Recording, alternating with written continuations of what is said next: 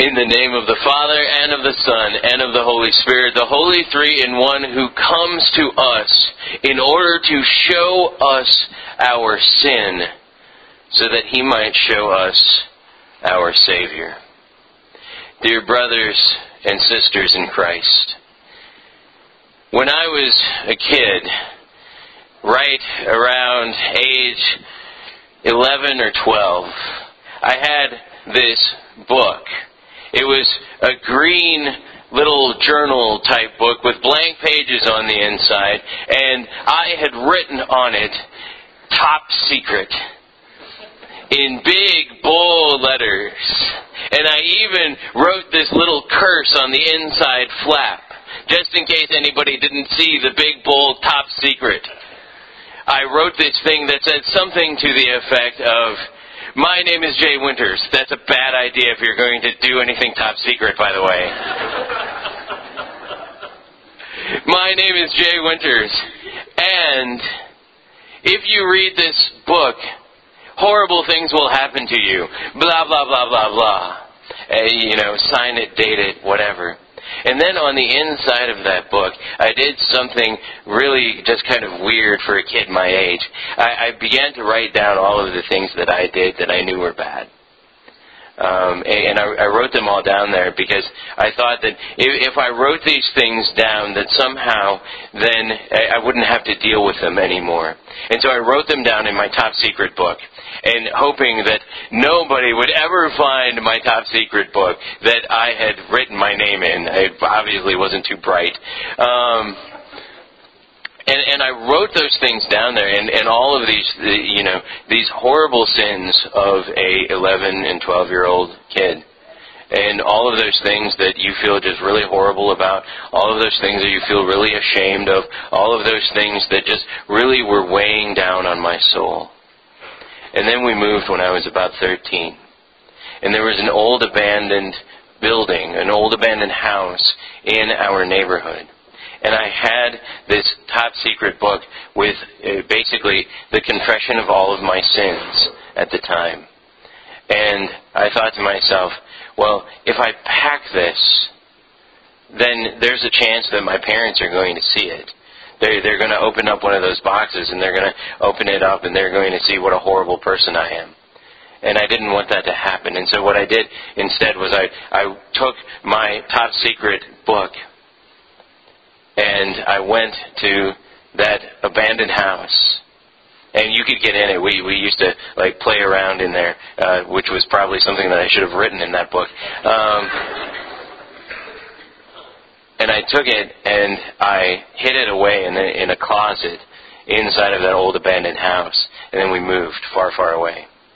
And to this day, I kind of wonder. If it'd be because we were the only white family for miles where I lived, and so people knew who Jay Winters was. And looking back at it, I remember that I wrote my name in there, and I'm just thinking these people that opened up this book and were like, "He was really a horrible kid. Look at all of this stuff." And it filled me with such fright for such a long time.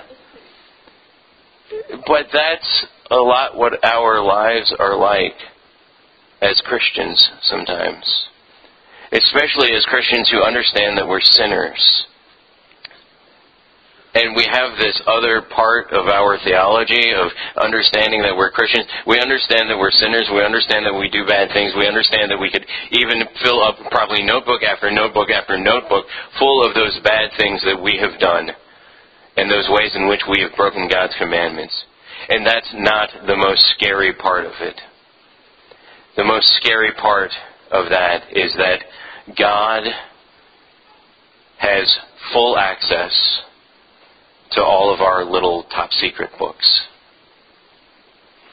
And that's what we're finding out in pretty much all of the readings for this morning. We find out that Eli's sort of secret of his sons and how he had become an ineffective priest of Israel. How that secret that he had been trying to hide not only from other people but especially from himself. He didn't want to think about his sons falling so far from the tree that he hid it from himself, it seems. And God had to step in and call out to young Samuel, this little boy prophet, whose first act of prophecy was probably one of the hardest things that he ever had to do. To go to this surrogate father of his and to tell him the bad news that God had looked into his top secret life and that was revealed. Then later on in the psalm we find out, we even confess together that God knows our very being. He knows our bodies. He knows what we do with our bodies. He knows all of the things that have to do with this flesh that we have on us. That He even knew us before we knew ourselves. He knew us before we were conscious of having a self as a little baby. And then later on, Paul is talking to the people of Corinth and calling them out for sins that they have been committing, thinking that they've been largely in secret. They've been eating food that they shouldn't be eating. Now, we're not just talking about donuts. We're talking about food that's been offered to idols, but honestly, how many of us in this room, maybe not food offered to idols, but how many of us can confess the sin of eating something that we know we should not probably eat? I was talking to some college students, of course not college students from FSU, they would never do this sort of thing. College students from the University of Florida this weekend, and they were telling me about how they were eating deep-fried bacon. If that's not a sin, it's at least close.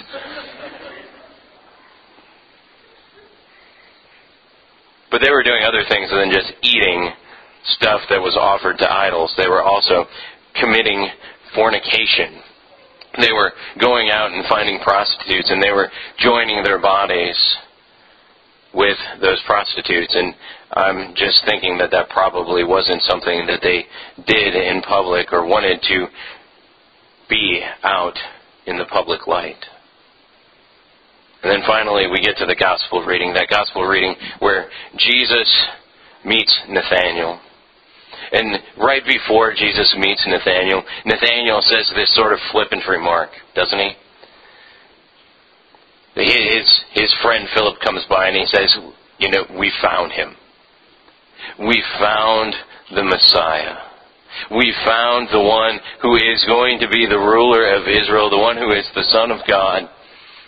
And he's this guy named Jesus. His father is Joseph, and he comes from this town called Nazareth.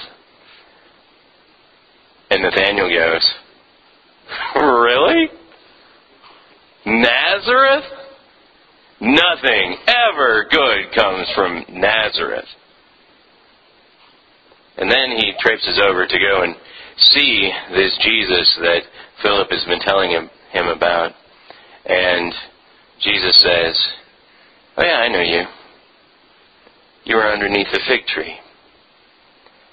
And Nathanael's probably thinking in his mind, well, if he knows that I was underneath the fig tree, he knows what I was saying about his hometown. And oddly enough, he's still sort of friendly to me. Sometimes it's a little bit of a shock to our system to understand that we have a God who is omniscient. A God who knows what we do. A God who sees not only our outside appearance and the things that we do, but also sees into our hearts and understands the motivations for what we do.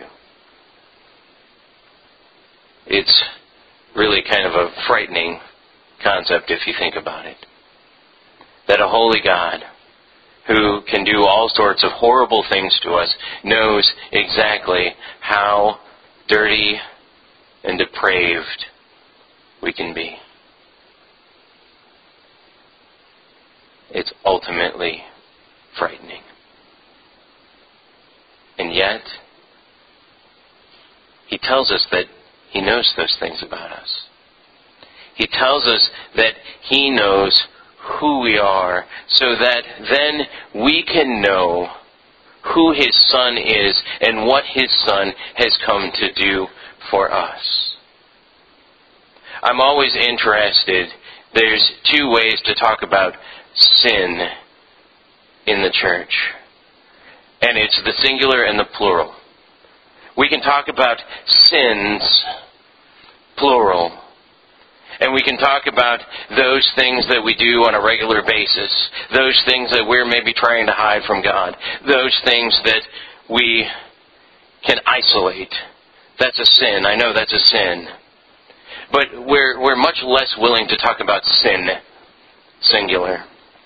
We're much less willing to talk about the disease that lives inside of us. The sin, the brokenness that lives inside of us that causes us to commit all of those other sins. And especially when it comes to repentance, it gets a little bit kind of crazy. Because if we're really over here on the side of sins, plural, we feel like we can pick and choose which one of those that we're going to repent of. We feel like we can say, okay, God, you can have my sins from Tuesday to Thursday. The rest of them, either A, I want to keep doing them, so please keep your nose out. Or B, I'll handle these myself.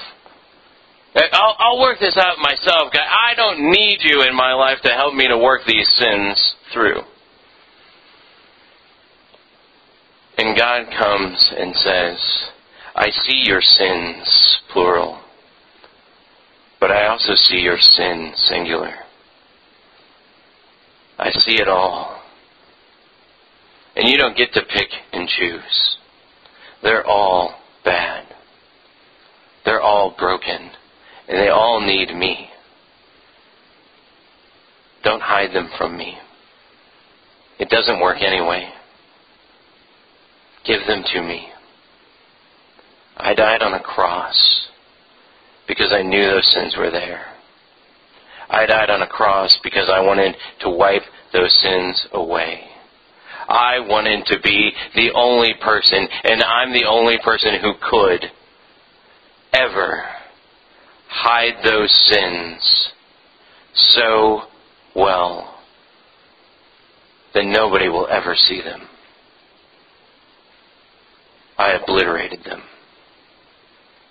I hid them underneath my cross, underneath my blood, forever. They stay in my tomb, and I came out of that tomb. So that you don't have to worry about hiding your sins.